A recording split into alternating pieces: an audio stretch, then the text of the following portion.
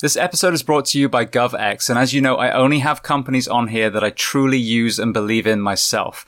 And GovX is a complete no-brainer. If you are a member of fire, police, EMS, corrections, military, and even hospital setting doctors and nurses, you qualify for the free membership to GovX, which marries us with discounts from so many companies that you probably already use. And on top of that, it's not just for active duty, but also retirees, veterans, and volunteers. So for our professions, having to purchase so much of our equipment, every single dollar counts. And understanding that, GovX has reached out to you, the Behind the Shield podcast audience, to offer you an additional saving. On your first purchase of $50 or more, if you use the code SHIELD, SHIELD, they will give you an additional $15 off your first purchase. And another layer of GovX is GovX Gives Back. Every month they're going to sell a different patch, and the proceeds from that patch goes to a charity that supports either first responders or military. So as I mentioned before, go to govx.com, GOVX.com, register for your free membership, and save every single time you purchase. This episode is sponsored by 511 Tactical, a company that I've used for around 14 years now and continue to use to this day. And they are offering you, the audience, a 15% discount, not on one purchase, but continuously. And I'll give you that code in just a moment. But I want to do a product showcase on their new Atlas sneakers and boots. So I'm a big believer in the fact that footwear can either improve our health or break down our health. And the Atlas sneaker actually has a new foam system that disperses the body weight, whether just the body weight, whether it's a vest and a gun, whether it's EMS bags being carried. And on top of that, they're lightweight, despite having the same protection that's required in the tactical space. So I have a pair of Atlas sneakers myself, and I can attest they're extremely comfortable. On top of footwear, of course, 511 offers a gamut of uniforms and equipment, whether it's plate carriers, backpacks, flashlights, you name it, they have it. All you have to do is go to 511tactical.com and use the code SHIELD15. That's SHIELD 15 at 511tactical.com, and you will save every time you purchase. And to learn more about the company 511 Tactical, you can listen to episode 338 of the Behind the Shield podcast with the CEO, Francisco Morales. Welcome, guys, to episode 406 of Behind the Shield podcast. As always, my name is James Gearing, and this week it is my absolute pleasure to welcome on the show Todd Robinson. Now, we discuss a host of topics from Todd's most recent film, which he directed, The Last Full Measure, his experience with Save a Warrior, an organization that you've heard on this podcast several times before, where he found himself immersed with military and first responders trying to overcome their trauma, and his experience as a civilian in that world.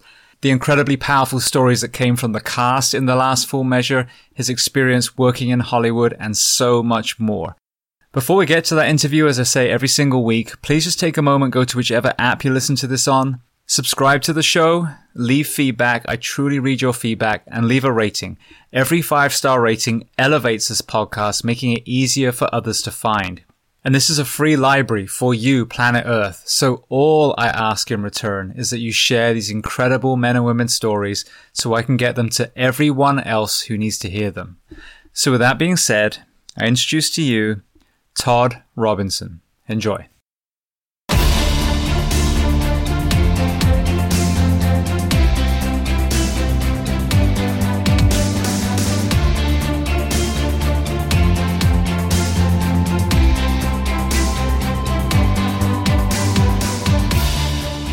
So Todd, I want to start by saying thank you so much for a very short notice as well, coming on the Behind the Shield podcast. Oh, I'm so happy to be here, James. It's my pleasure. I'm looking forward to this conversation. I want to say thank you to Travis for connecting us. Yeah, Travis is, he's my man. I love Travis. I'm glad he put us together. Absolutely. And there's obviously going to be some interesting stories of how you guys know each other and some of the organizations that you work with together. Very, very first question. Where on planet Earth are we finding you today? You're finding me in my man cave, also known as my office, in Malibu, California. All right. Well, as an initial side tangent, how are you guys doing as far as the fires? Were you okay with the recent ones that you had through there? Recently, the recent fires, we were spared. I've been through lots of them. I lost about a third of my house in 2007. and have, it's a tricky business in Malibu because we have these wind-driven wildland fires. In fact, this wind event that we have called the Santa Anas is about to kick up in the next couple of days. So it's always a little edgy here. But we, 2 years ago, the Woolsey fire, we lost, I think, over 600 houses in Malibu, and a lot of them were out on the point, which there's the Pacific Coast Highway sort of runs north south or really east west, and there's this big bump that sticks out. And you'll recognize it because that's where Robert Downey Jr.'s house is from all the Iron Man movies. That point that they plopped his house on is, it's a CG house, but that's the point. And there are lots of very affluent people there, and nobody thought that the fire would ever jump the highway. And it got in there, and there are these arroyos, kind of like big deep stream beds that can be 15 feet deep, and they were all full of bushes, and those bushes caught, and it just ran through the backyards of hundreds of homes and burned uphill, of course, and fire burns uphill much quicker than it does down, and people didn't have a chance, and so we lost many, many houses. Yeah, it's so sad. It's interesting because I was visiting Josh Brolin, who I was very, very lucky to get to write the foreword of the book that I just showed you too. But his house was spared. He was one of the lucky ones. But when we went to visit, he showed me some of the bare slabs on the same street that he's on. And I know Darren O'Lean, who was on the show as well, he lost his completely. So, I mean, it was crazy how some of the houses were standing and some were completely decimated on the very same road. Yeah, if fire is so sort of existentially unpredictable that way, yeah, it's crazy, and it's not for the amateur or the faint of heart. And when you need the services of a firefighter, or for that matter, a police officer, and you get it, I can't think of any gratitude that I feel that is deeper for anybody. When those guys show up and they're standing in your driveway, the feelings of love and appreciation that you have for these guys is just, you just can't even sort of fathom those feelings. And so we have to rely on them constantly here every single year now. And so, they're the good guys. Yeah, well, I'm very proud of the profession, I gotta say. But what's beautiful about what you've done with a lot of your work is actually highlight some of the stories of the incredible courage of men and women, whether it's the first responder community or the military. So I'm looking forward to kind of unwrapping that. I'd love to start at the very beginning chronologically, and there'll be a tangent to this in a moment of how law enforcement ties with your family. So tell me where you were born, and then what your parents did, and how many siblings.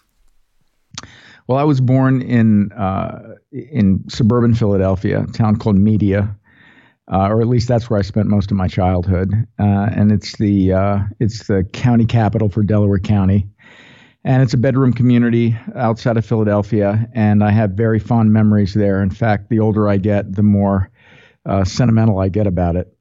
And my dad was an architect who studied with Lou Kahn at the University of Pennsylvania, among others. I think he did a summer at Taliesin with Frank Lloyd Wright as well. And so my dad was always down in the basement drawing lines.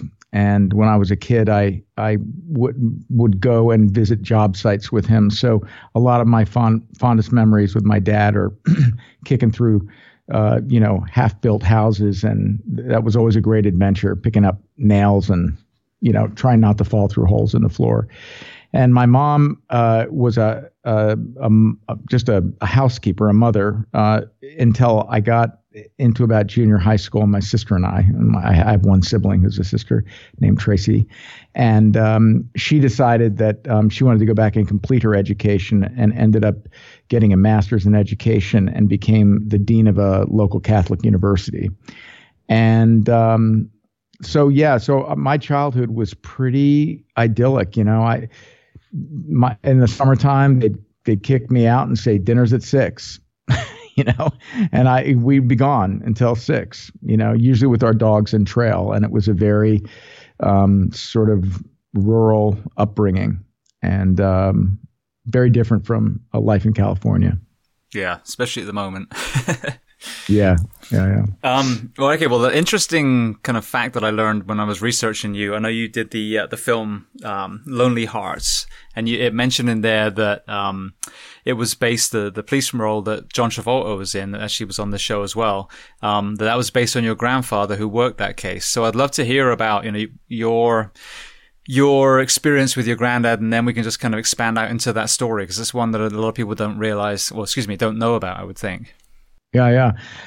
So there's a interesting thing that as a storyteller, and it's just somebody who's, tried to unscrew myself, like I was all wrapped up and had my own issues and have done a lot of therapy over the years, which benefits my writing as well. So I continue to do it. And one of the things that was sort of had this little burble in it was the patriotic thread that sort of rolled through my house, my family.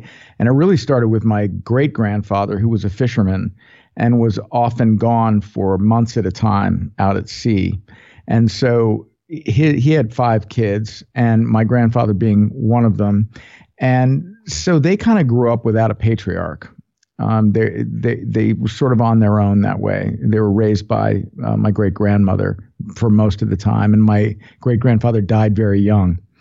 And so then there was my grandfather, Elmer Robinson, who became a cop during World War II, really, but before World War II, all the way through the 1960s. And he became ultimately a homicide detective and worked over 3,000 cases, I believe, by the end of his career, which is a lot of dead people, And then there was my dad, who was an only child, and then there was me, and then there's my son Tyler, who is now 28. And so my grandfather was this very remote, cut off, silent, brooding man, but he was an amazing carpenter. He had incredible skills, and he had these stories in him, and every once in a while he would start to talk, and when he talked, you were just spellbound by these stories. And one of them was the story of the Lonely Hearts Killers, Ray Fernandez and Martha Beck. And that story was essentially about a folie à deux, what they call a folie à deux, which is a psychological condition that describes how 2 people separately would probably not be capable of the crimes that their combined pathology creates, or it sort of creates the psychological conditioning for them to be able to perpetrate these terrible crimes. And what they did was they perpetrated theft and murder against women who were largely war widows, women who had lost their husbands in the war, were generally older, and he was sort of a dashing guy. Ray, and they traveled as brother and sister, but they were, of course, lovers. And he would bilk these women, trading romance for their money, and he would ultimately embezzle their money away. And there came a point where they started to murder them because Martha became uncontrollably jealous, and that became sort of this strange way of her controlling him. And so my grandfather, one of the murders took place in Valley Stream, which was right where he was stationed, which was Mineola, a town or 2 over. And they worked that case for quite a while. And eventually the problem that Long Island had, or New York had, is that they didn't have a body. They had a missing person. And he ultimately, along with his partner, Charlie Hildebrandt, played by James Gandolfini, figured out where the body was, and that this was pre-Miranda, and they were actually captured in Michigan. And so they went there and got permission to interrogate them, and got them to admit to the murder without revealing the placement of the body. But of course, they already had it. So once they got the confession, then they were able to extradite them back to New York. It was one of those quote unquote trials of the century, very salacious and well followed in the yellow journalism of the time. And ultimately, he witnessed their executions. They were both electrocuted at Sing Sing prison on the same day. And that event really changed him. And so I'm going on and on about this, but what the movie was really about, I mean, that's the true crime element of it. But what the movie was really about was my grandmother's own feelings of isolation, my grandfather's PTSD, which he suffered from this life, on the job as a cop, my dad's isolation, my not great communication with my dad, and then there was my son, sort of at the end of the daisy chain, and I wanted to heal this before I perpetrated the sins of the father upon my own child. So that was really the personal exercise of telling the story and using the story to explore those themes. It's incredible. Now, you talked about having therapy and being screwed up, and one of the organizations that you are very closely aligned with is Save a Warrior. And Jake Clark, I think, was one of the first people that opened my eyes to the impact of childhood trauma on the uniformed professions. With that, like you said, that a kind of domino effect of the PTSD from, your grandfather, even your great grandfather forward to you. When you look back, were there traumatic events in your childhood that you kind of can pinpoint? Yes, 100%. I would say, I'm always a little bit uncomfortable talking about my childhood trauma, because compared to what a lot of people have been through, especially people that I've been through with my own cohort at Save a Warrior, it almost seems a little bit silly. But I think that trauma is something that is a relative experience, and you can have sexual trauma as a man or as a woman, as a child. We see a lot of that. Or you could have been, bullied, but the feelings of fear and being less than are the same. And so when we get to suicidal ideation and self-harm, those kind of behaviors, I don't really think it matters whether you're, what the level of that is. Of course, we want to prevent sexual trauma, for example, at all costs if we can. But the healing process is really the same. And the feelings, I think, are of betrayal. Those kind of things are, probably they feel the same. They feel as big and as overwhelming. So Jake always talks about the thing beneath the thing. And, as a I'm going to go into the weeds a little bit here for a second, but there's a man, I've got his book right over here, named Joseph Campbell, who wrote Hero with a Thousand Faces, and among other books. And he taught at Sarah Lawrence University, and he was the mythology expert professor, if you will, that George Lucas went to when he was trying to concoct the Star Wars saga. And so this is when at least I became aware of what's called the hero's journey, which tends to deal more with the male experience than the female experience, and I can explain that in a minute. But it has to do with refusal, initiation, return with treasure, or return with knowledge to society. And we used to have initiation rites for our young men, and it usually happened about the time you were going through adolescence, and you were separated from the women in the indigenous culture, as it were, and taken out into the outback and put through trials. And suffice it to say, when you came back and you left your mother's son, but you returned your father's son, understanding accountability, how to be accountable and how to be accountable to others. And this is all at the heart of what Jake puts traumatized people through. And I'm sitting there amongst a bunch of warriors and firefighters and cops, feeling completely like a fraud, because here I am, this like pussy freaking, screenwriter, director guy, Hollywood guy, soft as they come. And yet it immediately became clear that out of nothing else but respect, I had to get vulnerable and tell my story as well. And so But I thought this hero's journey thing was just like a template for writing movies. I'm a little dumb. What it really is it's a way to analyze mythology and the commonalities in mythology, whether they be from different cultures or from different time periods. I mean, it goes all the way back to Aristotle, and so now I'm looking at this. I'm like, why is this like ex-army jock FBI guy telling me about storytelling? Because what Jake was doing with that was using it as a tool for you to analyze and define your story, and realize every time you feel yourself resisting, that what you're doing is you're at that moment where you're refusing the call. And we have to get past the refusal in order to enter the great adventure that we call life. And most of us get stopped there. And so I just became fascinated by it. And then I saw the outcome from his process, which is a 4-day process. And I eventually became a board member, and I currently sit on the board. And we have put over, I think, 1,200 people, maybe more now, through the program over 6 years, almost 7 years.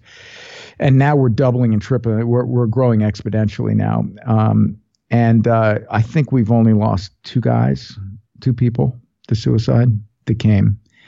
And so it's a very powerful tonic that is service-based and just amazing. And so now I've taken all that and I'm reapplying it to my work, so that I can better understand myself and better understand why it is that I'm choosing the subjects that I'm choosing, and so that I can be authentic in the storytelling.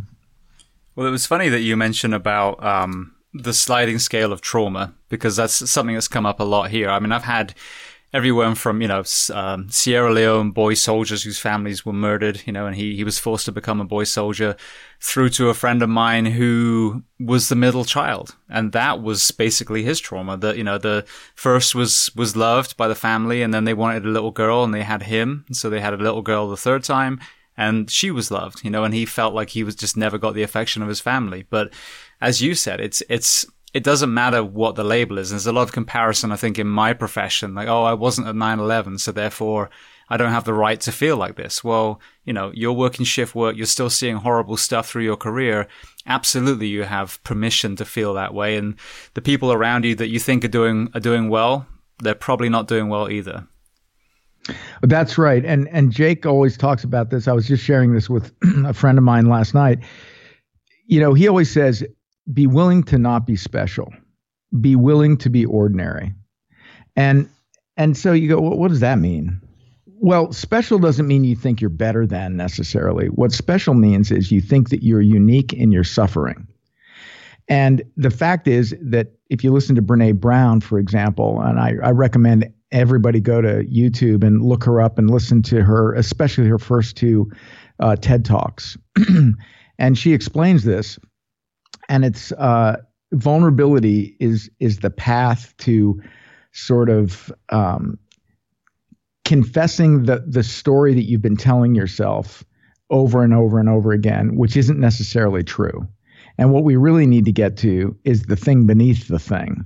So, for example, if you want to take firefighters and EMTs, for example, you wake up in the morning, you're feeling good, you work out, you go to the firehouse, the bell rings, you jump in an ambulance and you're literally holding a child's head, splattered in your hands, and that is a traumatic event.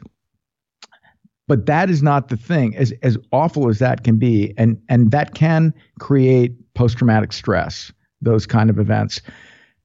But it's not what we call complex PTS or PTSD.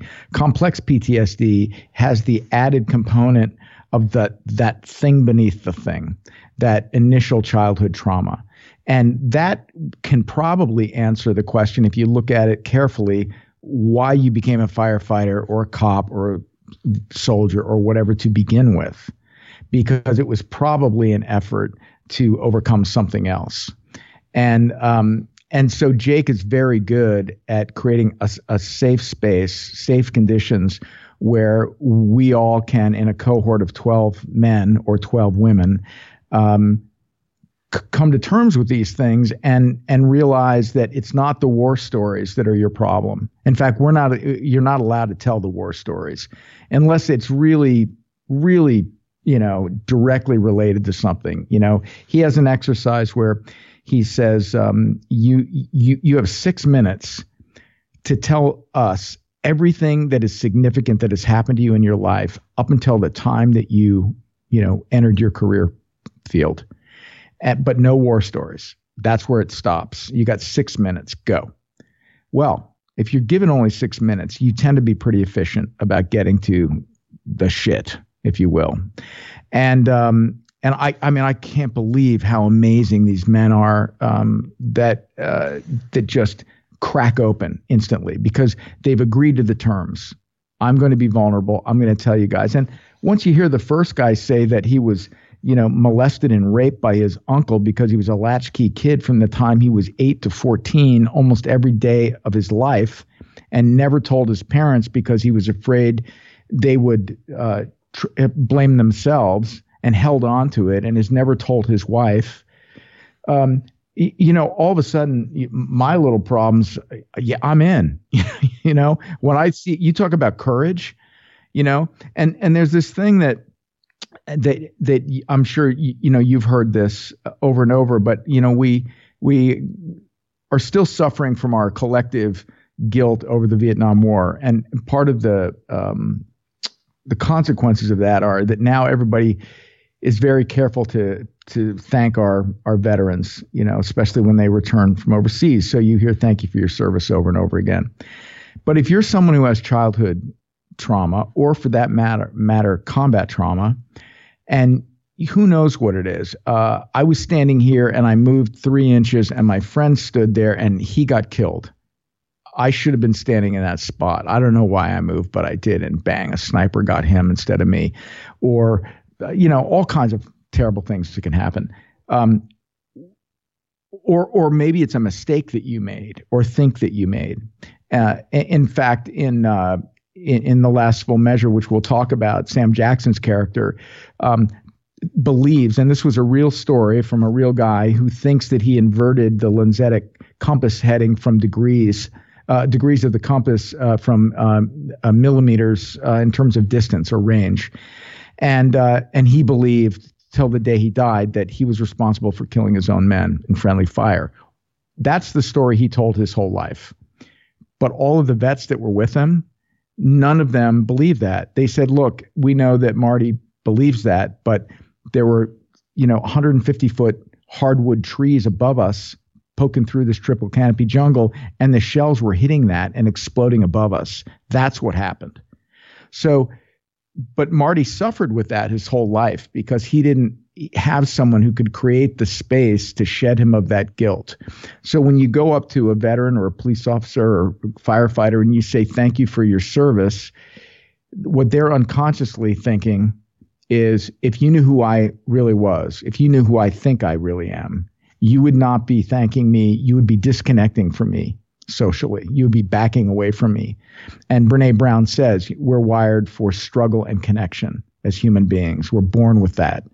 And so we need to struggle to connect and not disconnect. Vulnerability makes it so much easier to connect. And so getting back to this idea of feeling special, I feel special because nobody could understand my pain. Nobody knows what I've seen. Nobody knows what I did. If you did, you would then maybe you'd understand. But I'm not telling you because I'll be an outcast. I'll be a pariah. I'll be viewed as a pariah because that's the way that I view myself. And so, or, you go back to the childhood trauma and it's even worse because now you're thinking, well, I had a sexual experience with someone who, sexually molested me, but I had an orgasm and the orgasm felt good. Does that mean that it was my fault? So it's just all sort of mangled up and mashed up. And you take something like that and then, interconnect it with, what am I trying to say? Sort of compensating motivation to go do a service job, realizing what you're really trying to do is numb yourself or if people only viewed me as a movie star or as a, we call it it's a term of art called from not Freud but Carl Jung, and it's called athlete, warrior, service, spirit. There are four aspects of transition through life. And the athlete warrior is where we start in adolescence, and we're all about looking good. Yeah, we're working on those weights. We're looking good. We want to be hot for the girls, all that. And then that sort of rolls into acquisition of stuff and status. Do I have the right car? Do I have the right woman? Do I have the right house? Do I have the right job? Do I have the right clothes? And most men, or many men, their development is arrested right there, because to move further than that means you have to find humility and you have to be initiated. And initiation, in Jay Clark's terms, can only happen by other initiated men or women. Although, as I mentioned, it's a little different for women. And so at that point, you can get into service greater than self, which is the tonic that will save you. And that's what we find out in Save a Warrior, where after 4 or 5 days with this cohort of men, and you now know things that the people closest to them do not know in their lives. And I know that you've got an alcohol problem and you've decided that you're going to go to AA. I'm going to call you up 3 times a week and I'm going to be your pal. And I'm going to say, have you gone? Did you go this week? Did you go today? What can I do? Can I drive you? That's being accountable, to someone else. That's service greater than self. So when you're suffering, what's the best thing you can do? Go do something for somebody else. The world would be a lot nicer place. And then, and it also, so this happens in our 40s, maybe 50s. We start to get into that area. I teach now. I never used to teach. I teach at the University of Southern California, not for the money, but because I want to give back to my community a little bit. And then finally, it's the realm of the spirit. As you're entering the twilight of your life, you're preparing yourself. You're taking stock. Are my kids okay? Did I do the right thing? Have I healed my relationships? Have I tithed properly in financially, spiritually, whatever? And preparing myself to leave this place hopefully better than I found it. And that's a complete cycle. And this is all sort of what Jake has pulled together from many, many, many different sources. And it's really it's been truly one of the joys of my life to become involved in it, because I see the healing that happens. Yeah, it's absolutely incredible, and there's so much to unpack that you just talked about. But the first thing that blew me away, and it was really after my conversation with Jake, which was kind of early on in the podcast, probably about 3 years ago now. But then, I mean, so many of the men and women that came on the show had that, pretty significant trauma. And there were some, as we've discussed, that on a perceived scale may seem less traumatic, but they could all identify trauma before they came in. And now, kind of a few years later, where I've got to talk to so many great minds, you see the commonality. You see that there's a double-edged sword to that service. One, they want to be the protector. There's no question about that. They want to stop the cycle. They know what it's like to be hurt and be vulnerable, and they want to be a policeman or a soldier or a firefighter to try and stop that. But I think there's definitely that other side that's filling the void. It's filling, it's masking the vulnerability with a shield of some sort. So, to see this over and over and over again. I'm just about to put another episode out with a Navy SEAL who, same thing, more childhood trauma. So, the commonalities that so many of these people have is mind blowing. And what I talk about, sometimes I ask Josh this, I think I spoke with Travis as well, is I look to Hollywood, and it's interesting that we're having a discussion. Obviously, you're in that arena, at some of the figures that we as men have attached ourselves to as a man, a manly man. And to me, that's part of that. We told ourselves a story that, a man is Arnold Schwarzenegger. A man is, Sylvester Stallone, John Wayne. They don't cry. They're not vulnerable. They just, slaughter Vietnamese and then go home, and that's it. So what is your perception of, having been through the Save a Warrior experience, of some of the Hollywood heroes that we've embraced and that impact on how we perceive masculinity? That's an interesting question. Well, I think popular culture is a mirror that reflects back at us. Not always well understood at the time that these things are created. But if you look back decades at films, I did one of the very first films I ever made was a documentary that tracked the life of William Bonney, Billy the Kid. And I was just sort of fascinated from a sort of romantic Western point of view. I had read a novelization of his life, and it had everything, and I became really struck by it and interested. But as I went through the process of making that film, we started to analyze all the movies that had been made about him as a character, and almost none of them had anything to do with the real historical character. But as they say in Liberty Valance, when the legend becomes bigger than the man, you print the legend, right? And that's what Hollywood tends to be about. But in spite of that, and this was just this wonderful litmus test, because we went back to Johnny Mac Brown and Wallace Beery, and I think the first or second talkie. That's how far back the tradition with Billy the Kid goes. And, Billy was ultimately killed by his quote unquote friend, Pat Garrett. And in America, post World War I, we couldn't take it, having come out of the Great War. But in Europe, where they had been through centuries of wars, they were good with a dark ending. And so Pat Garrett kills Billy the Kid, but in the States, they changed the ending and Billy rides off with the girl on his saddle and off you go. And so that's when we sort of knew that, wait a second, this is kind of like the Dead Sea Scrolls of popular culture. This is really interesting. And it was just coincidental that Billy the Kid over, I don't know, as a character, I think at that time, close to 60 films had been made, plus B Western fillers with Roy Rogers playing, Billy the Kid.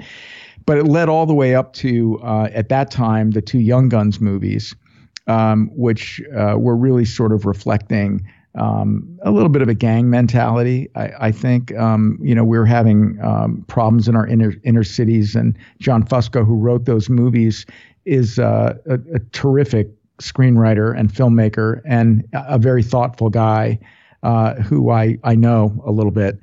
And but the one that really hooked me was Pat Garrett and Billy the Kid, directed by Sam Peckinpah, with Chris Christopherson and of all people Bob Dylan, who did the score. You'll recall the song "Knocking on Heaven's Door." That was from the soundtrack of Pat Garrett and Billy the Kid, and it's incredibly violent.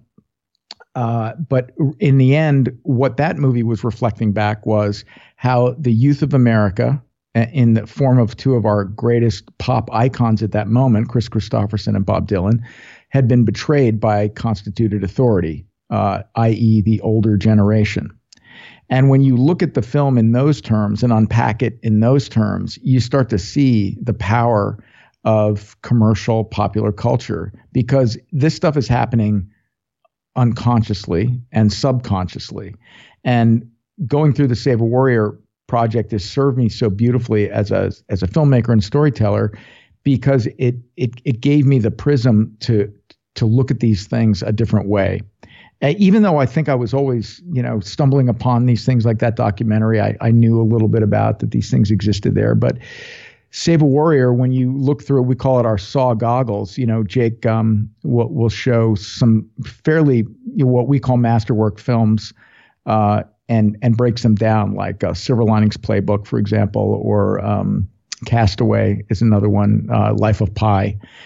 And when you really start breaking these down and you're going through your own SAW experience, you start to realize that the movie is about you. And this is why art is so powerful, because we claim it, we project ourselves into it.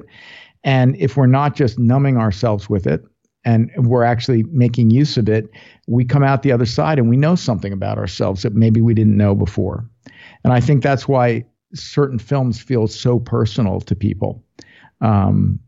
So anyway, I'm prattling on, but it's all fascinating to me. And I was just amazed that this guy who had nothing to do with the movie business, had the acumen and the intellectual interest to look at popular culture as a way to get people to look at themselves and realize that they're not special.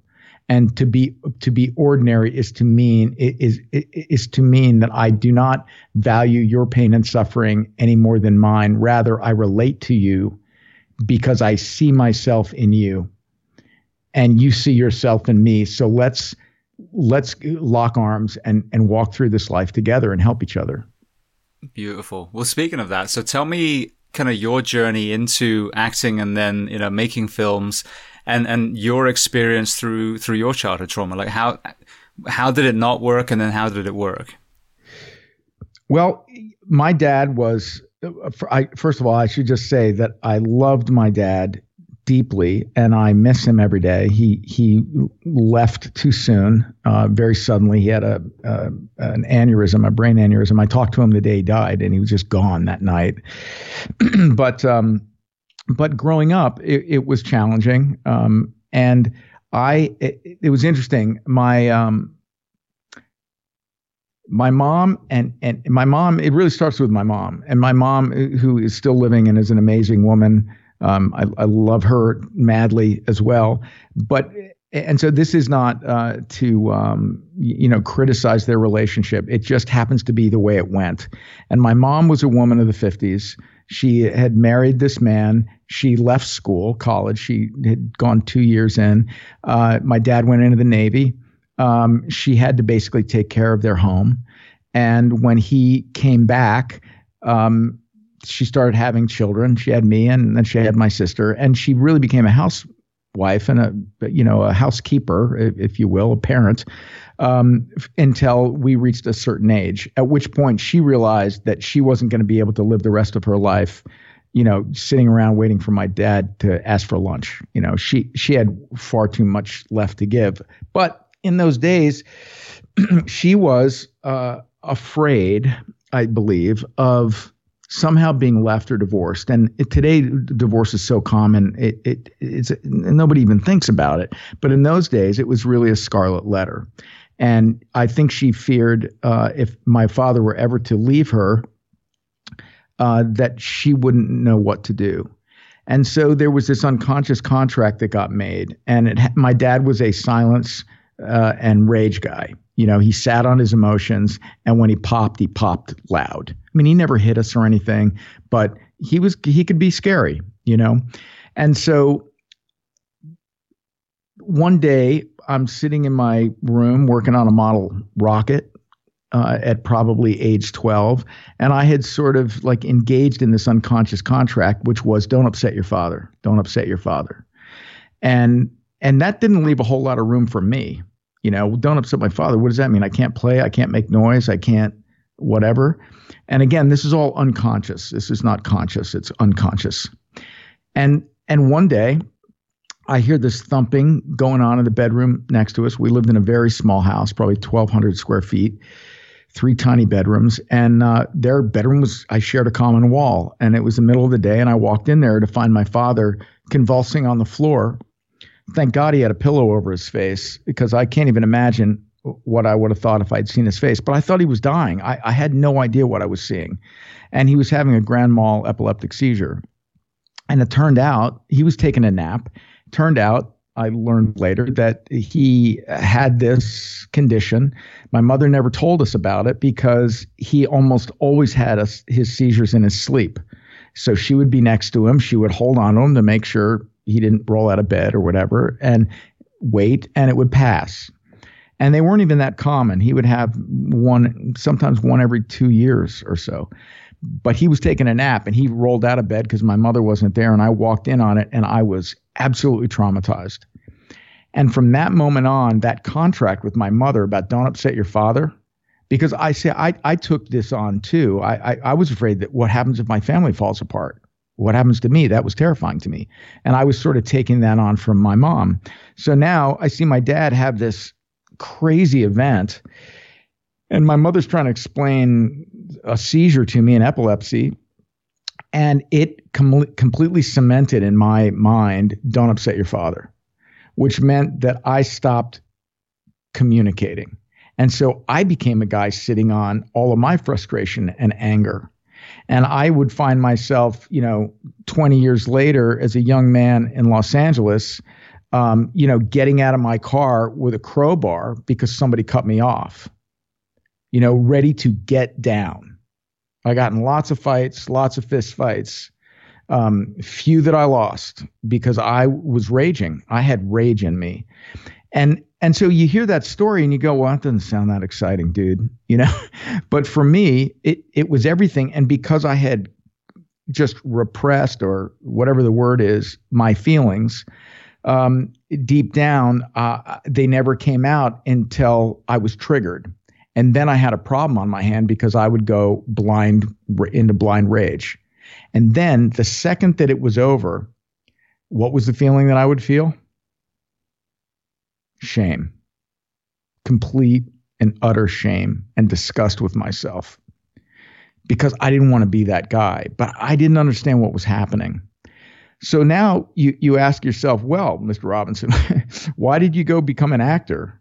Why did you go to drama school? Why did you become a screenwriter? Why are you on this podcast? And the answer is because I was never heard as a kid. And so I overcompensated by getting into the Hollywood film business and communicating to millions of people, So, but I was still suffering. Even though I started to have success and I was very driven by these emotions and feelings, it still wasn't completing me. It was like smoking weed or doing cocaine or drinking or whatever. It was just a drug for me, an approval drug.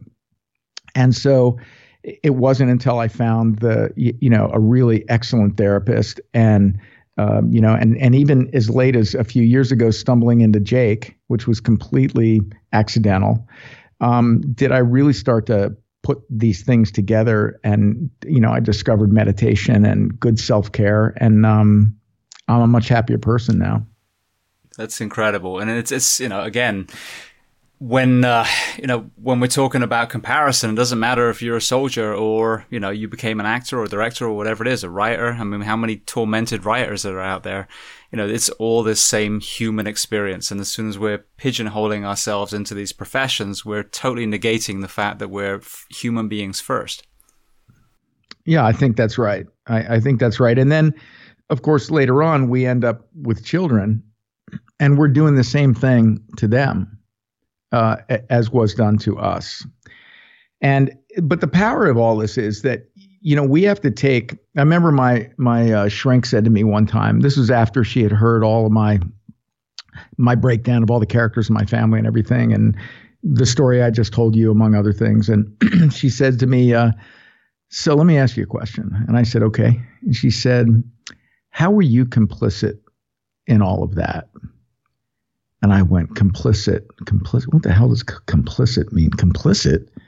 Wait a minute. You mean complicit? You mean like I had a role to play? What are you talking about? Wait a second. I was a kid. I was just minding my own business, and I was victimized by all this, right? It was the only time I think I've ever gotten pissed off in therapy, like really angry. And I'm like, "What? Explain yourself, woman. Tell me what you're asking me, And she just, did the old thing. Time's up. You should just think about it. Just think about it. See you next week. see you next week. But it took me about 6 months, and it was a burning question. How was I complicit? And then then finally it hit me. Complicity. I had a choice. And the choice was I can be heard, say what I want to say, and see if the old man drops dead. See if the old man leaves the old lady. But I get to be heard. But that's not the choice that I made. Made the choice of being quiet because it was more important to me as a kid to make sure that my family didn't fall apart, as if I had the power to make it fall apart, right? But don't upset your father was never going to be the thing that was going to make the family fall apart, which was kind of the fool's choice that I was making. But that's really, it was a big eye-opening moment just by using that word complicity, because it ultimately opened up this portal in my consciousness that said, you always have a choice. It may not be a great choice, it may not be a great choice, but it's a choice, and it's only yours to make. And once you make the choice, I can live with my choices, but I didn't even realize I had made a choice. And so I found that to be a really illuminating, amazing moment in my life where I realized that I could take control, such as you can take control of anything, right? I mean, that's a little bit of an overrated idea, but I could certainly take control of how I acted and responded to things. I had that power.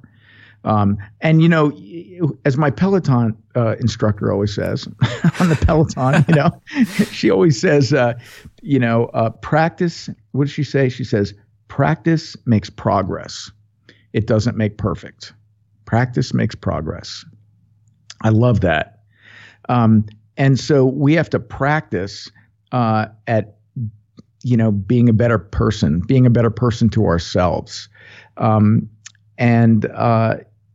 It's just a beautiful thing once you learn some of these basic skills. And so now I'm trying to apply it to my work and, see if I can elevate it or go deeper into the characters that I'm writing, so that maybe that the stories have a better chance at reaching deeper into people, and so that they walk away willing to challenge themselves. It's so incredible to hear that. There's a bouncer that wrote some, basically self-defense books when I was a teenager. His name's Jeff Thompson. And someone mentioned him in a recent interview, and I was like, oh God, I forgot about that bloke. So I researched him, and talk about metamorphosis. He is a completely different person. But again, anger was his thing. And you talked about, enjoying being abused and the guilt and shame from that. Well, that's exactly what happened to him. And he never talked about that in his work back then, but he'd kind of hit the same point. And through therapy and some other outlets was now, just totally engrossed in all the scriptures and, philosophy and everything you get his hands on to overcome that trauma, to take ownership of it. And then also forgiveness was a huge thing. But yeah, anger was his thing. I mean, that's how he dealt with his trauma, was he beat the shit out of people.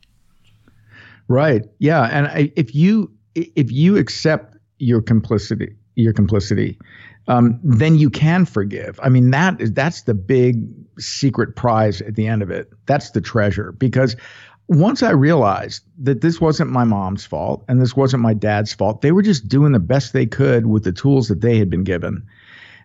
This was up to me to untangle. And the second I did that, I was able to just completely let it go. Let it go. We have to be able to accept people's limitations. Some people just don't want to look any deeper. Their life is they feel is working for them. Hey, if you're happy and you're content, far be it from me to get in and muck that up.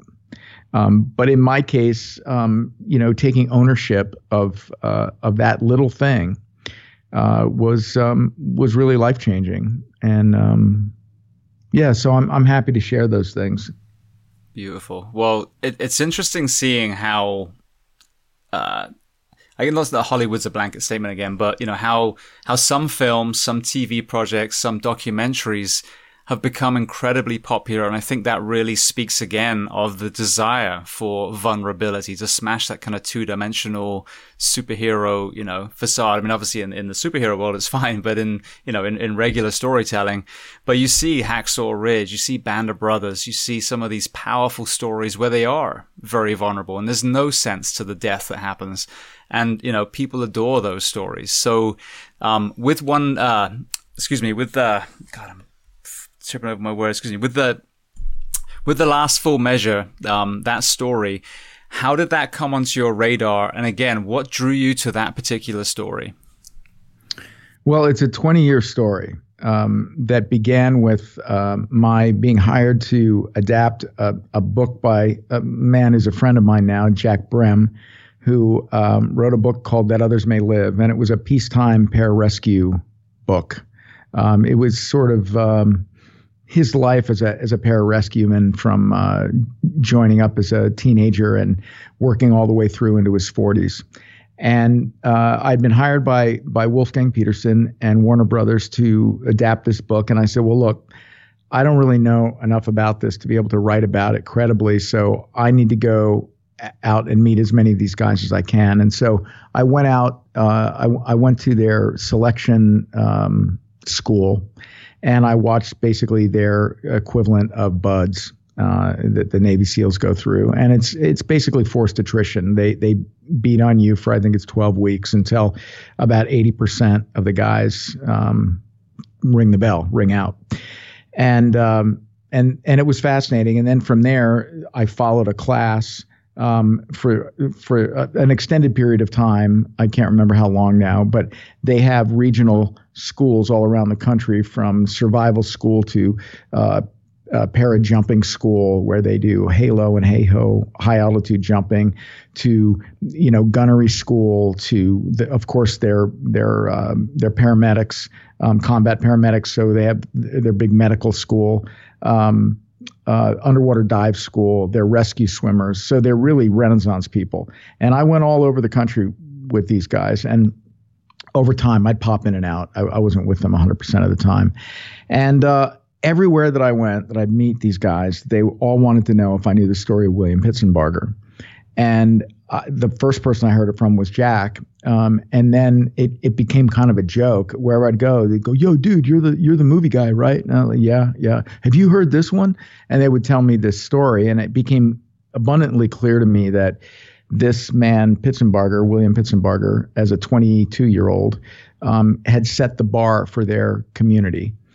In terms of heroism and just the quality of the credo, these things we do that others may live, and it was a story about a young guy who volunteered to go into the middle, descend from a helicopter down a cable into one of the very bloodiest battles of the Vietnam War, Operation Abilene, circa 1966, where a Charlie Company of the 1st Infantry Division, the Big Red One, was being used as the tip of the spear to go into a triple canopy jungle and engage a battalion-sized force with two other companies flanking them on either side. We're talking miles apart.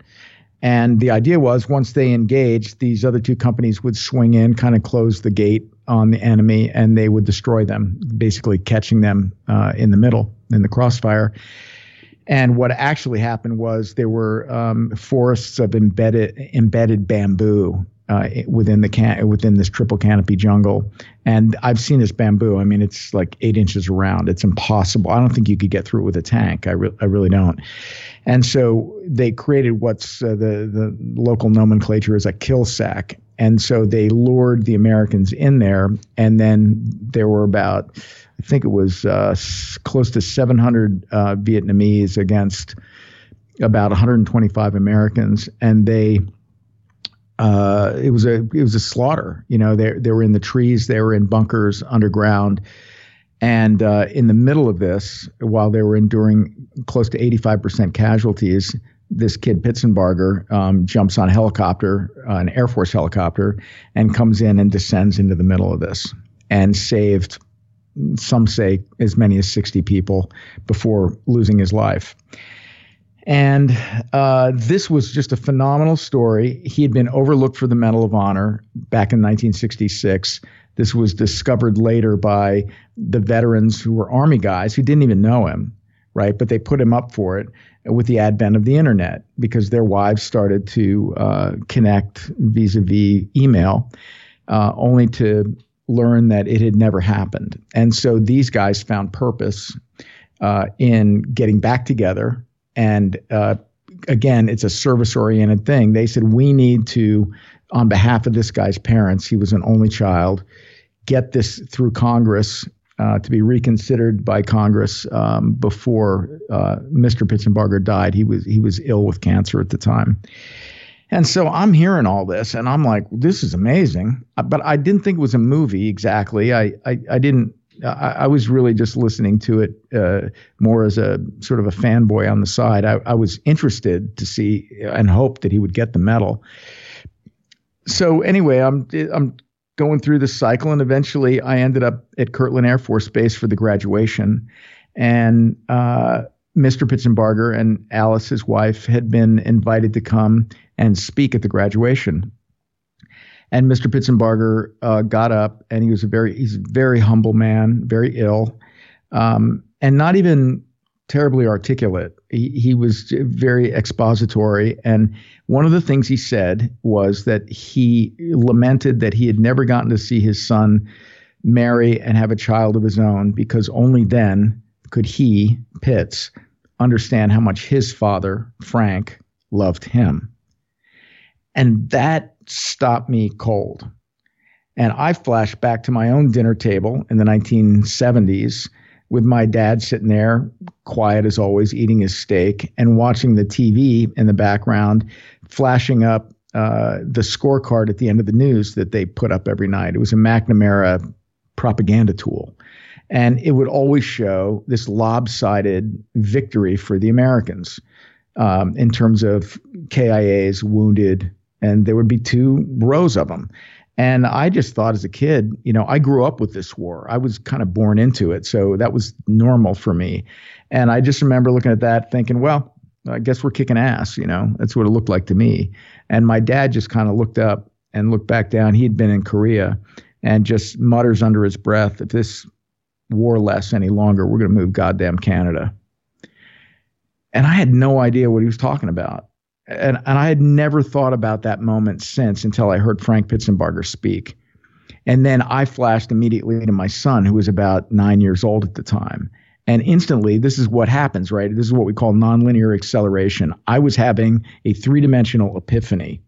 And I'm like, oh, I couldn't walk another step if I lost my son. I don't know how you do it. I talk about heroic people that survive losing children. I don't know how you do it. And that's when I knew I had something to say, because in that moment, I realized how much my dad loved me, because he had voted for Nixon. He was a Republican, and he's ready to pack up this family, give up his career, and move us to Canada so that something is, existentially uncontrollable as a draft lottery number was going to take the thing he loved most in the world. And my dad never told me that he loved me. I mean, later he did. But as a kid, I didn't hear, I love you, sleep tight. I didn't hear that kind of thing. But there it was. It was right in front of me. And you talk about, telling the wrong story. I thought my dad was a bastard sometimes, but it didn't occur to me. That was the story I was telling myself. That's not the story that was true. What was true was he was ready to do whatever it took to protect me from something that he no longer believed in. And so again, and so that's when I knew that I had something to say with this story that wasn't just like a linear war story. So it's absolutely incredible. And it's amazing, again, going back to your own childhood. I mean, I think that's it. If you ask anyone what would be their worst case scenario in life, it would be to lose a child. Yeah. Yeah. And I should say, because I never know how these things sound on the outside. I don't want the people to think that that this is somehow self-serving, that this is all about me and blah, blah, blah. What you have to do is, once you realize that you have something to say with something and you understand why, then you have to sort of brush the dust all over it. You got to cover your tracks, and you got to make it accessible so that anybody can lock into it. And that line that Mr. Pitzenbarger said, I put in the movie. I mean, it's Chris Plummer says it, and it's a very poignant moment. But you don't want to get pretentious and self-serving about it when you're doing these things. But it is important to understand why the hell you're doing it. And that was one of those moments where I went, oh, this is why I'm actually in this business. And that's why I spent with my partner, Sidney Sherman, 20 years making sure that it got done. And it was not easy. But we never gave up. There were many incarnations of it that almost got made, and then it would collapse, and we'd have a great cast, and the money would fall out. And but I'm not special in that arena either. You ask any independent filmmaker who's made a movie, and they'll have a similar story. These things take forever to get done. But on behalf of these men who we all became friends with, and really, I fell in love with these men. You talk about initiation. I was initiated by these dogs of war personally by hearing their stories and looking into their eyes and feeling their emotion. And looking at their wives who are like, they're freaking, they're wide-eyed. And they pull me aside later and say, he's never talked about this, and you realize, oh, and that's what's also been the result of the movie. We've screened it for, 75 or so military service-oriented audiences around the country. And people will line up to talk to us, hundreds of people deep, and we wait for every single one of them. This was just prior to COVID, and Sidney and I and Travis and others, shook every single hand, and we listened to every single person, because what we really wanted the movie to do was create the conditions for conversation, so that you could take your dad, or you could take your brother or your sister or whoever to this movie, and you could all be vulnerable together. And people would say to me all the time, I had no idea that that's what my dad went through, and I'm like, yeah, it's incredible, and so all of a sudden you can cut them a little slack and understand that the story you're telling about your childhood with your parent, isn't necessarily what's really going on. And so that to me, as hard as the Hollywood film business is, and it's really hard. I mean, I'm not digging ditches for a living, which is to say I'm not using my back. I think people who keep our infrastructure going are the people who should really be paid. So I'm not complaining, but it is hard. It is frustrating. You have to have incredible patience. But when you get the opportunity to have a response like that to a film, you go, okay, well, I guess I can give myself an attaboy for this one, because the conversation for this cohort of people has begun, and we had something to do with that. Yeah, no, it's absolutely amazing. And listening to you talking about the reception after reminds me of Sebastian Junger, who's been on the show a couple of times now.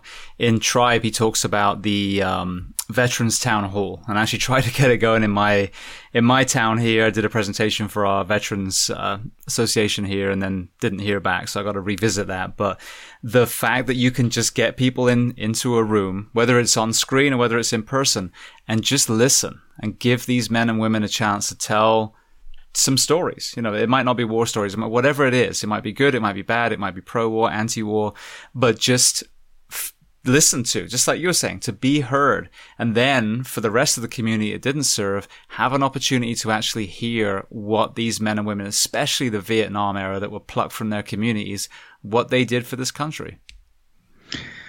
Sebastian is one of my favorite writers, and I hope to meet him someday. I've read Tribe probably 5 times. And it's one of the books that's on the Saw reading list for sure. I mean, it's so obvious, right? But the fact that this guy who's essentially a journalist, sort of a first person narrative writer, is the guy that came up with that and put that all together is remarkable to me. But the end of the movie, without giving away the spoilers, it really is that town hall. And this is the thing that I would suggest, because it's not just about, so you can get caught up. You got to be careful, because if you're not trained and not prepared to really take on what you're asking of someone, like when you ask them to crack open, you don't know what you're going to get. Right. And so we do it in cohorts of 12 people at a time with healthcare professionals and, a team psychologist, and just in case it runs off the rails, we're ready. But the question to ask is not what is the story. The question is, the deepest question, I think, is what happened to you? What happened to you? I'm here to catch you. It already happened. It's in the past, but it's driving your present. So tell me what happened to you. And that's that moment of vulnerability. If they're really willing to tell you and not embellish and not and leave the shame and all that, and just bring it with whatever emotion comes with it, now you have a chance at healing, But sometimes we ask the wrong question, and what's wrong with you? Yeah, exactly. What's wrong with you? Really? Wow. Thanks a lot. Instead of what happened to you. Because what happened to you takes, it's Good Will Hunting, right? It's not your fault, Will. You understand that it's not your fault. And it's really impossible for us to feel like it's not our fault unless somebody walks us through that labyrinth. Because we're so, my shrink always talks about the neural pathways in the brain, and they've proven, with brain scans and things, that you can actually change these pathways. And the way I understand them is there's sort of electronic shortcuts through the brain where the impulses go through, and if they're used to a certain mandate, a certain conditioning, they grow a certain way, and they reinforce the feelings that are associated with the event. And through meditation and all kinds of things, you can change those neural pathways and start to rearrange the way you think and feel about things. And it starts with that question, because you've got to untangle that story that you're telling that isn't necessarily serving you well. Absolutely. And I think that's a big thing when you look at the world of addiction too. It's a topic that I address a lot. I think I would love to see, drug prohibition ended in this country. I've seen it firsthand in Portugal and even interviewed the man that spearheaded that. But that's the same issue. We look at that as there's something wrong with these people versus what void are you filling with, insert drug here. What happened to you? Right. Well, of course, because what it comes with is an equal, if not more potent dose of shame. You're a doper. Like, what's wrong with you? Right? There it is. There's that shame. Instead of asking what happened to you, and now we can start to address, well, why are you using this medicine? You're medicating yourself. Why is that? What are you trying not to feel? How are you numbing? And you can numb with anything, right? You can numb with adrenaline. You can numb with drugs. You can numb with pornography, sex, anything, and all of these things, can be handled, in reasonable doses, I suppose. But you got to get yourself straightened out first, or otherwise you're using these things in a destructive way. And I agree with you. I think that there are probably a lot of our sort of societal, I don't even know what I'm trying to say, except that I think somebody benefits from drug addiction and so forth, whether it's our, if our medical, our pharmaceuticals, I'm not sure what it is, but I agree with you. If we could just like back off of the shaming part of it and make it so that it's not criminal to try to reduce your pain, we might have a real chance at healing some of that pain.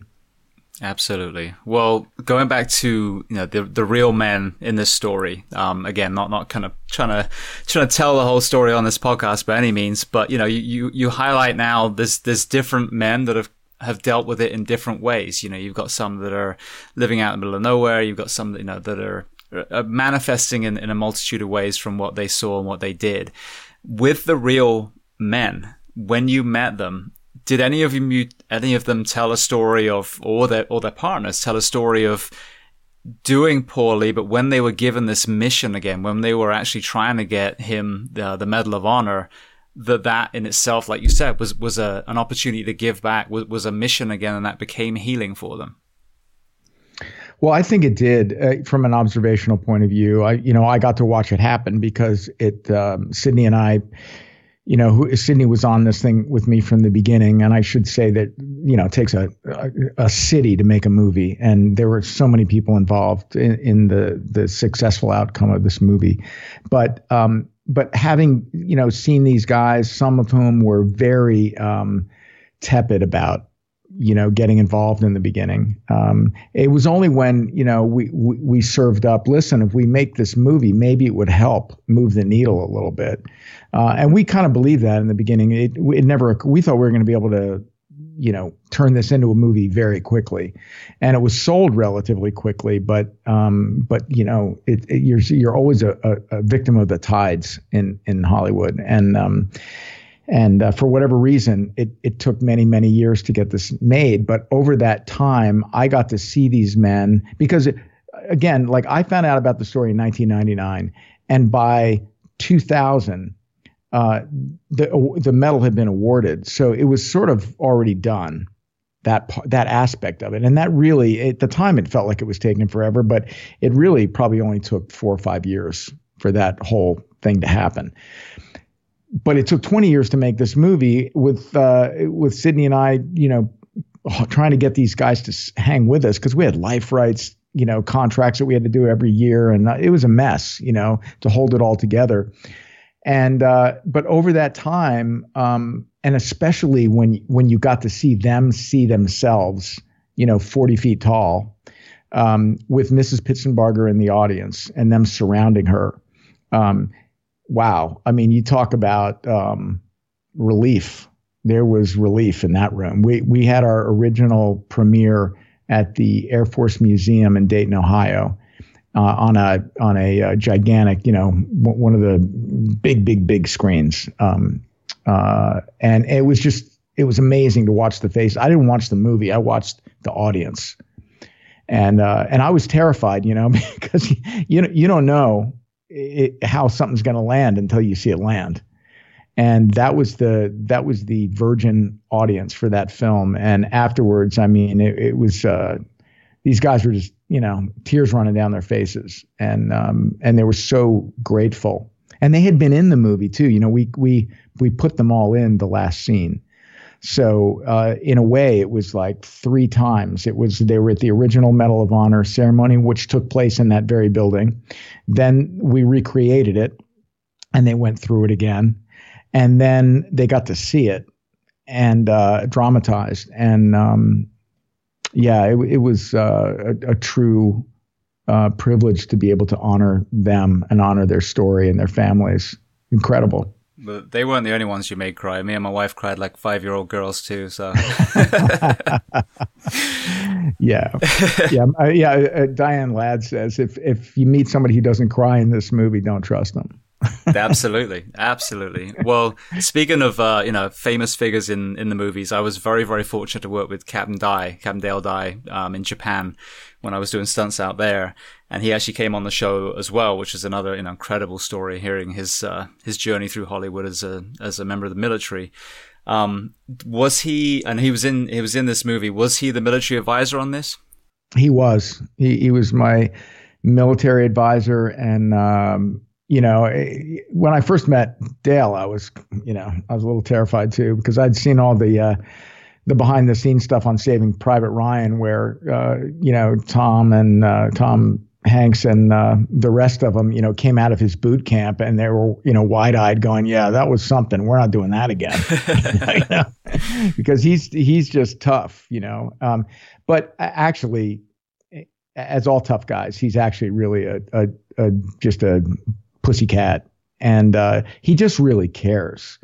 And he's a man who's been through some traumatic events himself. I mean, he's a man of war, and but he came back and had that that light bulb go off and say, I want to change the credibility, the level of credibility in movies in Hollywood, and nobody had ever done that. He's the guy that basically created that idea.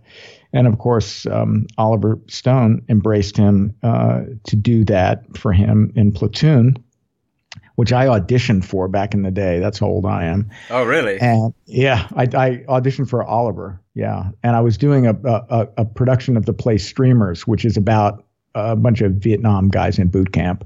And so I had the haircut and everything. I was ready to go. I knew I was going to book that one. And I didn't. But somebody I went to college with did. So that was kind of cool. One of my college guys got to do that. But there was Dale in the middle of that, and he plays, of course, a small role in the movie, and he's fantastic. And yeah, he's just the real deal. And he really helped me with the screenwriting too, because I would go in with there's all kinds of comms, communications in it. And how the heck do you learn that unless you have somebody like him who can tell you exactly not only what the radio jargon would be, but he would explain to you what you're actually asking for. I'm a pilot as a hobby, and it drives me crazy in movies when they don't get the aviation right, because it's so easy to get it right, And so whenever I do a movie, I really make it my business to find somebody who's an authority on it and make sure that we don't screw it up. Because even in this movie, in fact, I'll tell you just a quick story that really has to do with Dale, because I think he's the one that flagged it.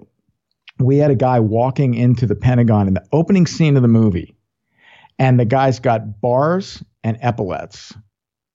And what that means is he's an enlisted guy and he's also an officer at the same time.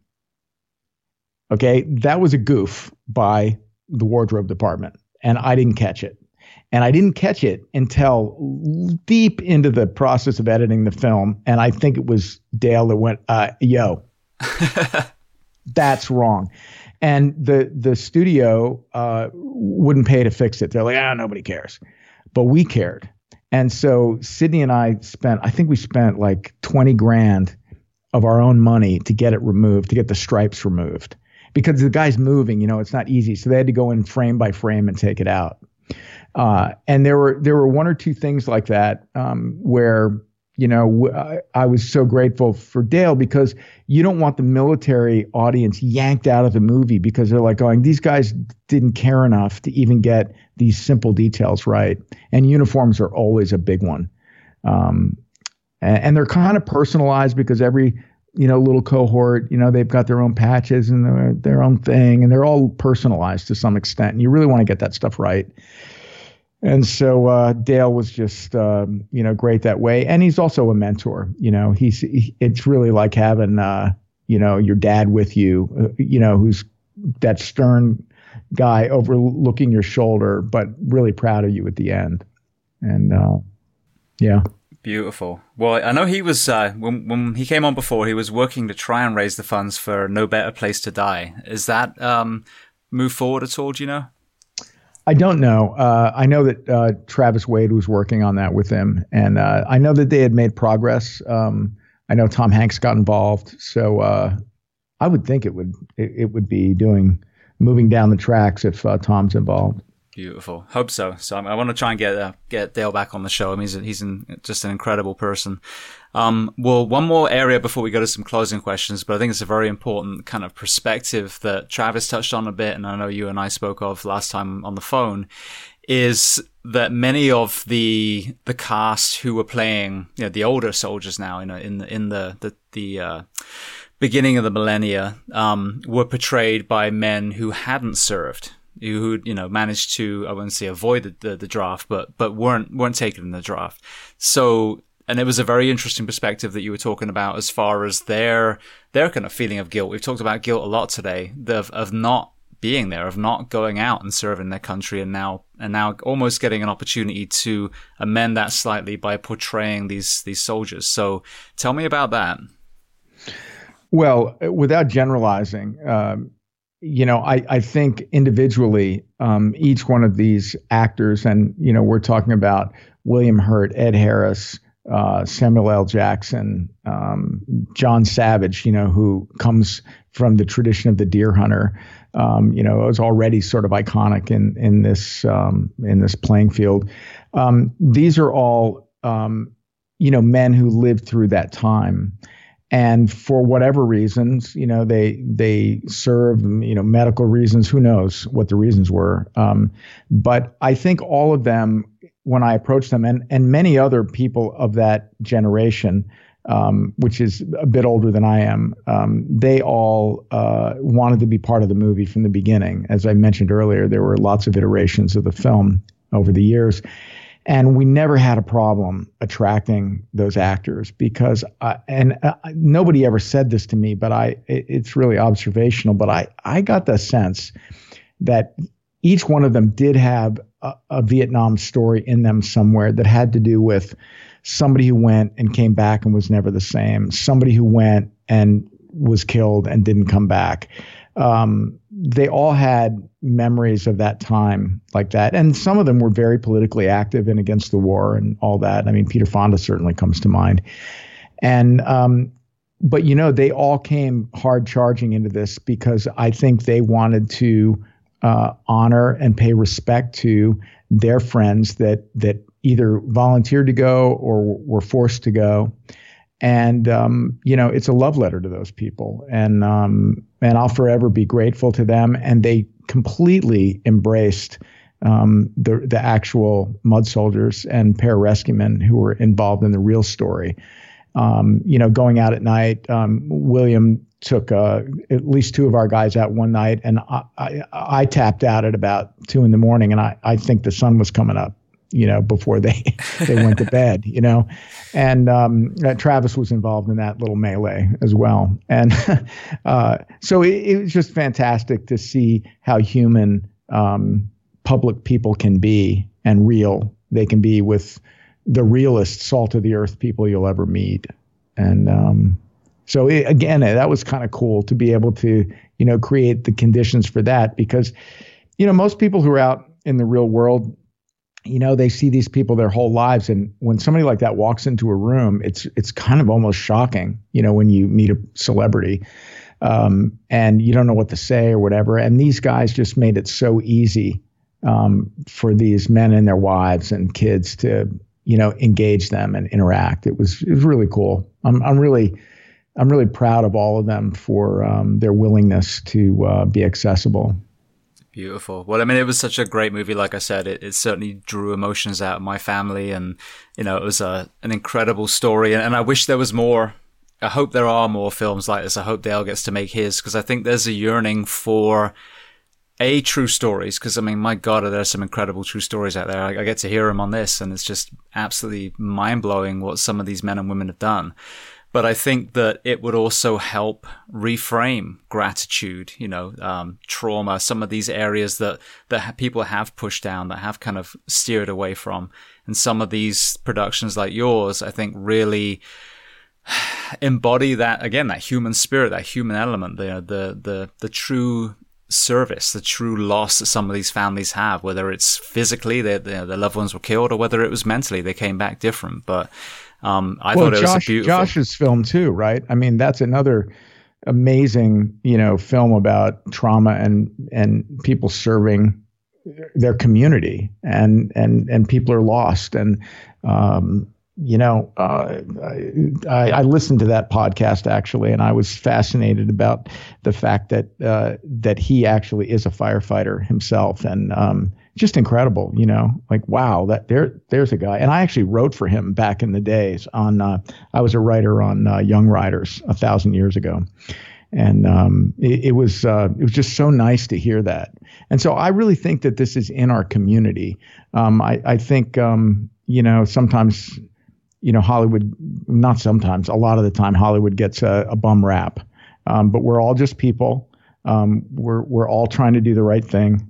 Whether our views, mix with the rest of the world all the time, or even amongst ourselves, is sort of irrelevant. I think most of the people that I meet along the way are just trying to, be righteous people and do the right thing.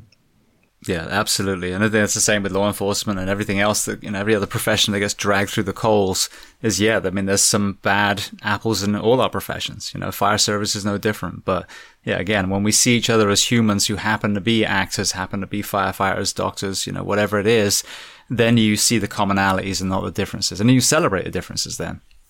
Yeah, and I think it does come back to that same thing that I was talking about ad nauseum earlier, which is, how are you complicit in our relationship and perceptions with the people that serve the rest of us? How are we all part of the big debate about law enforcement? Because you got to look in the mirror. I have to look in the mirror and say, okay, my grandfather was a cop. He was not a perfect person. And policing was very different then. So I have to embrace that. He wasn't a hero. He was a guy trying to get through it. And I'm sure a lot of it wasn't pretty, but we're all part of it. It's not us and them, it's us and us. And until I'm so, tired of the division in this country, where people are just lining up on opposite sides. And I don't even think we're seeing what the real issues are. I think we're being, sort of duped, and it's a game of sleight of hand. We need to look inside, not outside. And, because you can do it within the walls of your own home. How are you raising your children? How are you raising them to think? How are you raising them to consider other people? And you don't have to go out and change the world. You don't have to go out and score a touchdown or win an Academy Award or whatever. These are like crazy metrics that we use to, in a weird way, feel bad about ourselves. You just got to go out every day and do the best that you can do and be, authentic about it. And take people as they come. I don't love people or hate people because of their politics. And yet it seems like somebody's benefiting from the conflict, whether it's the media or whatever. And I choose to not play that game. I've stepped back on the sidelines. No, I agree completely. I think most of the people on the playing field are scratching their head wondering what's going on anyway. It's just the two extremes that are like lobbing arrows at each other. But again, even that, what happened to you? Why are you so fucking angry about something that doesn't even make any sense? And if those people, again, ask that themselves, they'll realize that that's a manifestation of whatever's going on within them. Exactly. And by the way, I always say this, it's kind of, I have a friend, a buddy of mine who lives in South Carolina, and he's a diehard Celtics fan, and I'm a diehard a Lakers fan. And a couple of years ago, the Celtics and the Lakers went back and forth, that great rivalry, and I think the Celtics won one year and the Lakers won one year, and we were just at each other and having a good old time, just abusing each other. And I started to look at politics, and one day I woke up and I went, does it really matter whether your millionaires beat my millionaires? I mean, this is entertainment. Like, why are we getting emotionally wrapped up about who wins a basketball game, as entertaining as it is? And, I love to watch these just incredible athletes perform. But at the end of the day, they don't even know who I am. So why am I getting all worked up? And I think that politics is much the same way. I know people who, for the last 4 months, have been glued to their respective television channels. Just watching it, and the tweets that are flying, and the this and the that, and people are getting further and further and further apart. And I'm just like, I turned it off. Like, yeah, I turn it on once a day. I look one eye, I get my little news feed in the morning, and I read it in like 2 minutes, and I'm done for the day. Time to go back to work. Who needs something? How are you today? Can I carry those in for you? That's kind of the way I do it, and I feel, much less stressed. So. Yeah, no, I agree. And even with the watching sport, what I realize is there's a lot of people that watch sport but never play the sport they love anymore. They stop playing. And it's the same with politics to me. Now you're cheering on a team of strangers and not actually going out in your community and doing good yourself, so you got to stop being the observer and start being, the player again. Yeah, it's that thing, think globally, act locally, and I mean, even in my little street here, we have a stream that kind of runs through it. It's dry this time of year, but garbage accumulates in it, and it eventually will blow or wash out to the ocean. And so every once in a while, I'll go down with a couple of hefty trash bags, and I'll just walk up the creek and I'll pick up, tin cans and styrofoam and whatever. It takes me 15 minutes. And I just think if everybody did that everywhere, the dolphins wouldn't be choking on beer, tabs. It's like all you have to do is a little. You don't have to do a lot. Just do what you can. But don't stand on the sidelines, hurling epithets at people that if you met, in a bar, you would probably like, Yeah, exactly. So I don't know what unification looks like these days, but I think it happens one person at a time. And that's why, again, when you get the privilege of making a film and people react to it and you have the opportunity to interface with them, that was the whole point, right? It's like you make a movie and everything gets judged by the box office or by a handful of critics. Lots of critics didn't like this movie, but the audience number is like on Rotten Tomatoes is like a 96. So I have to go, well, which story am I going to choose? Am I going to choose the pretentious, snotty critics? Like if they had told me that that's the way that they were going to rate this movie when I started, would I have not made the movie? Or am I going to listen to the people who actually went and paid their money and reacted? That's who I made the movie for, it turns out. And so, money and the rest of it, I mean, we need to make money because it is a business. But in terms of the art of it, you just can't get wrapped up in using these metrics to judge your work or your intention, because I know what my intentions are. Whether I'm successful at it completely, there's no perfect movie, there's no perfect anything. I just have to cut myself a break, not beat myself up and not tell that story. I just got to get up and I have to meet those people one-on-one. And when I meet them, who knows what their political views are? Who knows? All I know is they were moved by this story and maybe their life just got a little bit better. Absolutely. And that's why I'm doing it. So beautiful. That's a great point to transition to some closing questions then. So I know obviously, you do a lot of screenwriting as well. Is there a book that you love to recommend to people? It can be related to what we've discussed today. It can be one of the ones you mentioned already, or it can be something completely unrelated.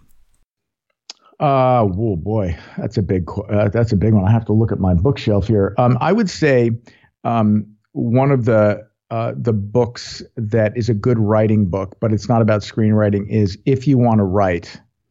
And it's by a turn of the century female author, and the name is going to escape me. Her name is going to escape me, but it's a book I go back to. And the reason I can't look at my bookshelf and tell you her name is because I give the book away all the time. So that is a good one. But I would say, overall advice more is, and it was given to me, and I think it served me well, is that writers read and writers write. And I try to read every day, and completely unrelated things. I just read. I like to look at, narrative. I like to see how people lay things out and tell stories. And then the other thing is that writers write, and I tend to write every single day of the week.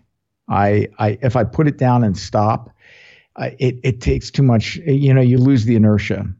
And so when I'm involved in a project, I try to do it every day. And sometimes when I'm just developing, I'll still get down and I'll do what I call exercise work and write prose. I'll ask myself a question. I have a series of questions that I ask myself. And the thing is, you fatigue yourself when you write. At first, it's really hard, and then you get stream of consciousness going, and then you just keep writing and writing and writing and writing and writing, and then you stop at some point, and then you go back and put it down for a day or two, and then go back and read it, and you can start to see patterns, and you go, oh, I'm actually writing about this conflict that I had with someone significant in my life, maybe. Because I'm just going to divert for 1 second. There was an amazing 60-minute segment on Ken Burns. And Ken Burns, the world-renowned documentarian, is talking about his work.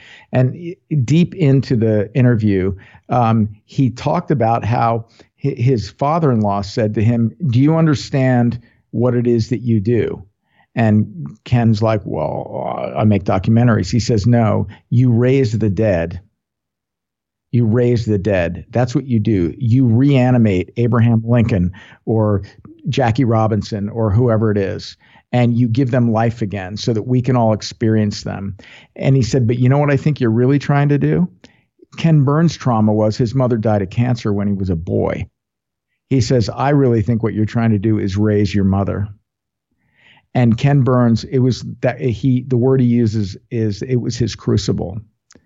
And he called his brother, and it turns out that his mother had been buried in a pauper's grave with no demarcation. And so they went there, and in this place where many people were buried, they put a stone down for her. And he said, it changed me as a filmmaker.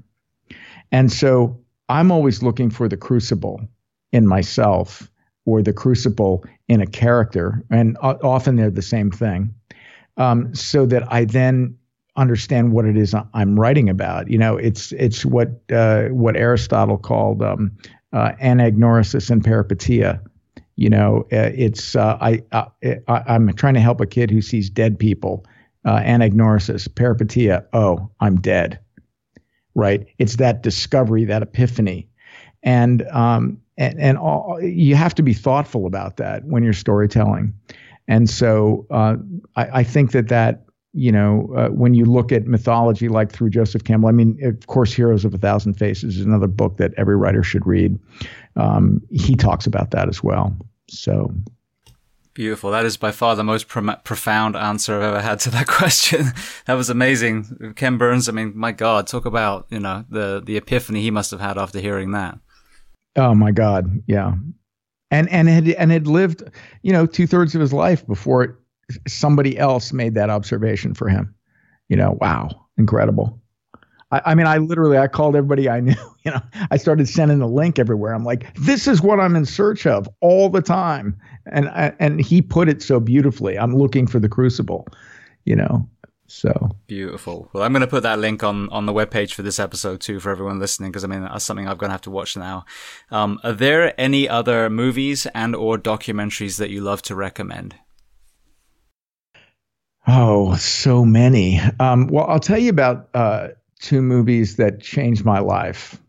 I love so many movies that's like impossible to answer. But I went as a young man back when I was an actor. After a fatiguing summer, I went and I saw a double bill of Days of Heaven with The Duelist, which was Ridley Scott's first film. And these are 2 of the most cinematic, visually stunning movies that I had ever seen. And they changed my life. I walked out so transformed. I 4 or 5 hours went by and I didn't even know what had happened to me.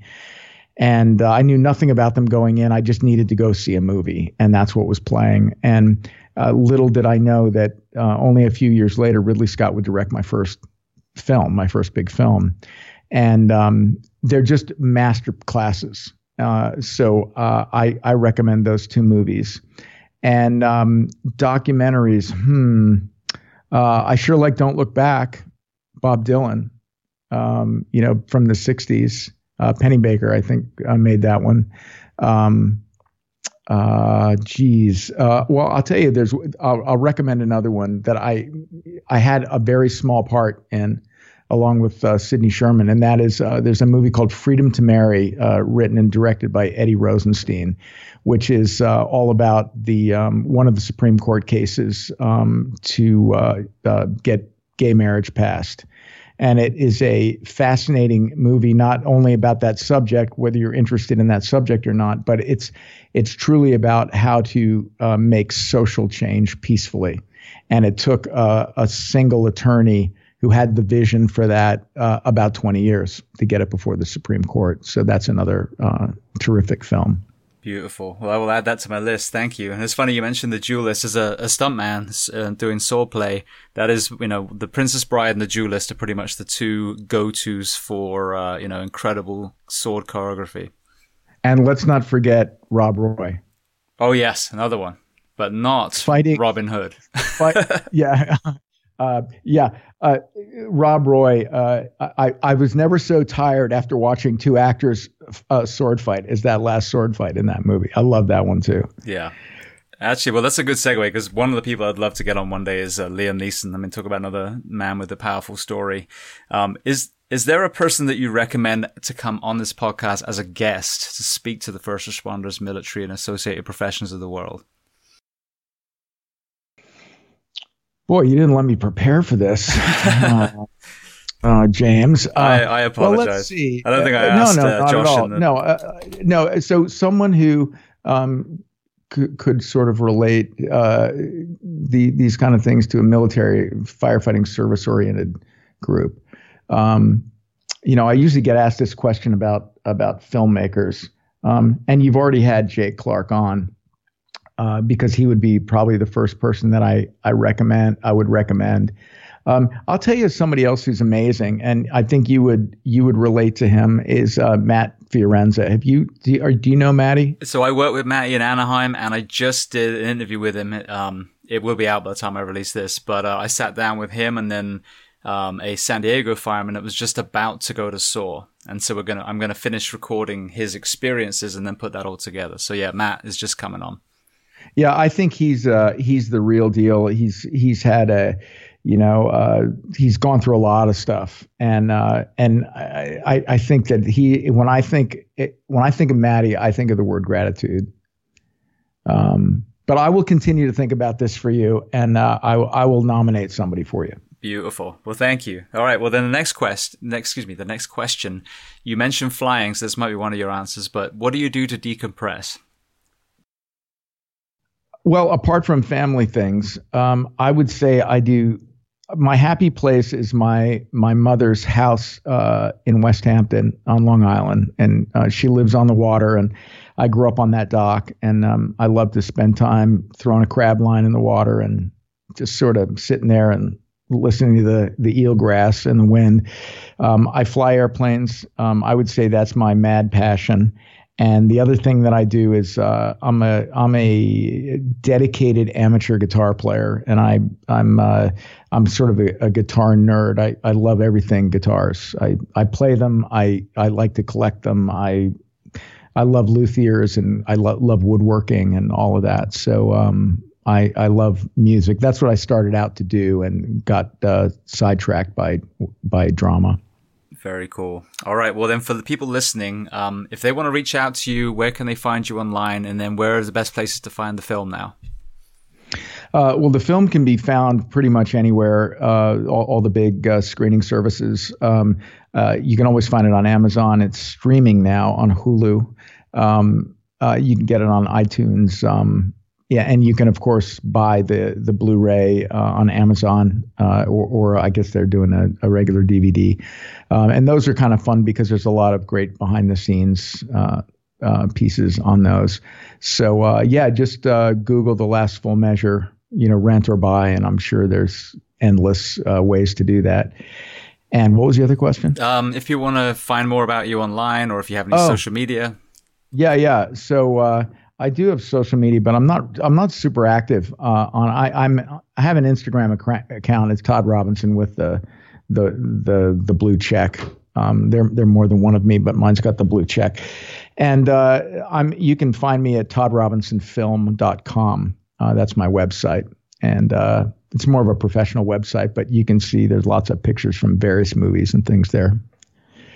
So if anybody wants to get me, there's an email address there too. Brilliant. All right. Well, Todd, I just want to say thank you. I mean, that's what I love about these long form conversations. I mean, we've gone all over the place from, turn of the century serial killers to trauma to, so many different areas. But the common denominator with you and so many other people is the vulnerability and the courage to, you know, to go in those different places and not fit some two-dimensional mold that we've all been, you know, presenting for a long time. So thank you so much for telling your incredible story today. Thank you, James. Anytime.